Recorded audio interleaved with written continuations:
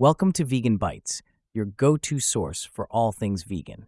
Today, we're diving into the world of dairy, or rather, the world beyond dairy. Picture this. You're at a dinner party, and you're offered a choice between a slice of Parmesan cheese and a piece of pork. Which one do you think has a higher carbon footprint? If you're like most German consumers, you'd probably point to the pork. But, surprise, surprise, it's actually the Parmesan, with a whopping 6.3 CO2 of kilogram compared to pork's 4.6 CO2 of kilogram. Now, don't feel bad if you got it wrong. A recent study by Germany's LA Food found that many consumers underestimate the climate impact of dairy products. While we're all aware of the environmental impact of meat, cheese often gets a free pass.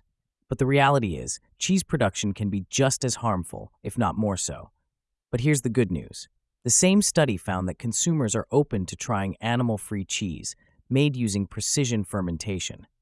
Think of it like brewing beer, but instead of yeast, we're using microorganisms to produce dairy proteins. It's a bit like magic, but with science. And while there's some skepticism about food technology, the overall response is positive, especially among those who are aware of the environmental impact of dairy. In fact, consumers are not just open to the idea, they're excited and curious about it.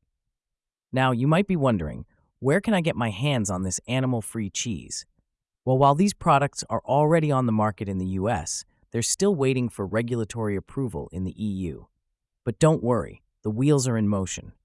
The EU's European Innovation Council has committed 50 million euros to startups focused on precision fermentation and algae. So, next time you're at that dinner party, you might just be able to choose a slice of animal-free cheese. And who knows, you might even prefer it. After all, as Dr. Sarah Kuhl, co-author of the study, said, anyone who is fundamentally open to innovation and is aware of the negative effects of dairy farming would buy animal-free cheese on a regular basis. That's all for today's episode of Vegan Bites. Remember, every small step towards a more sustainable lifestyle counts. Until next time, stay green and stay vegan.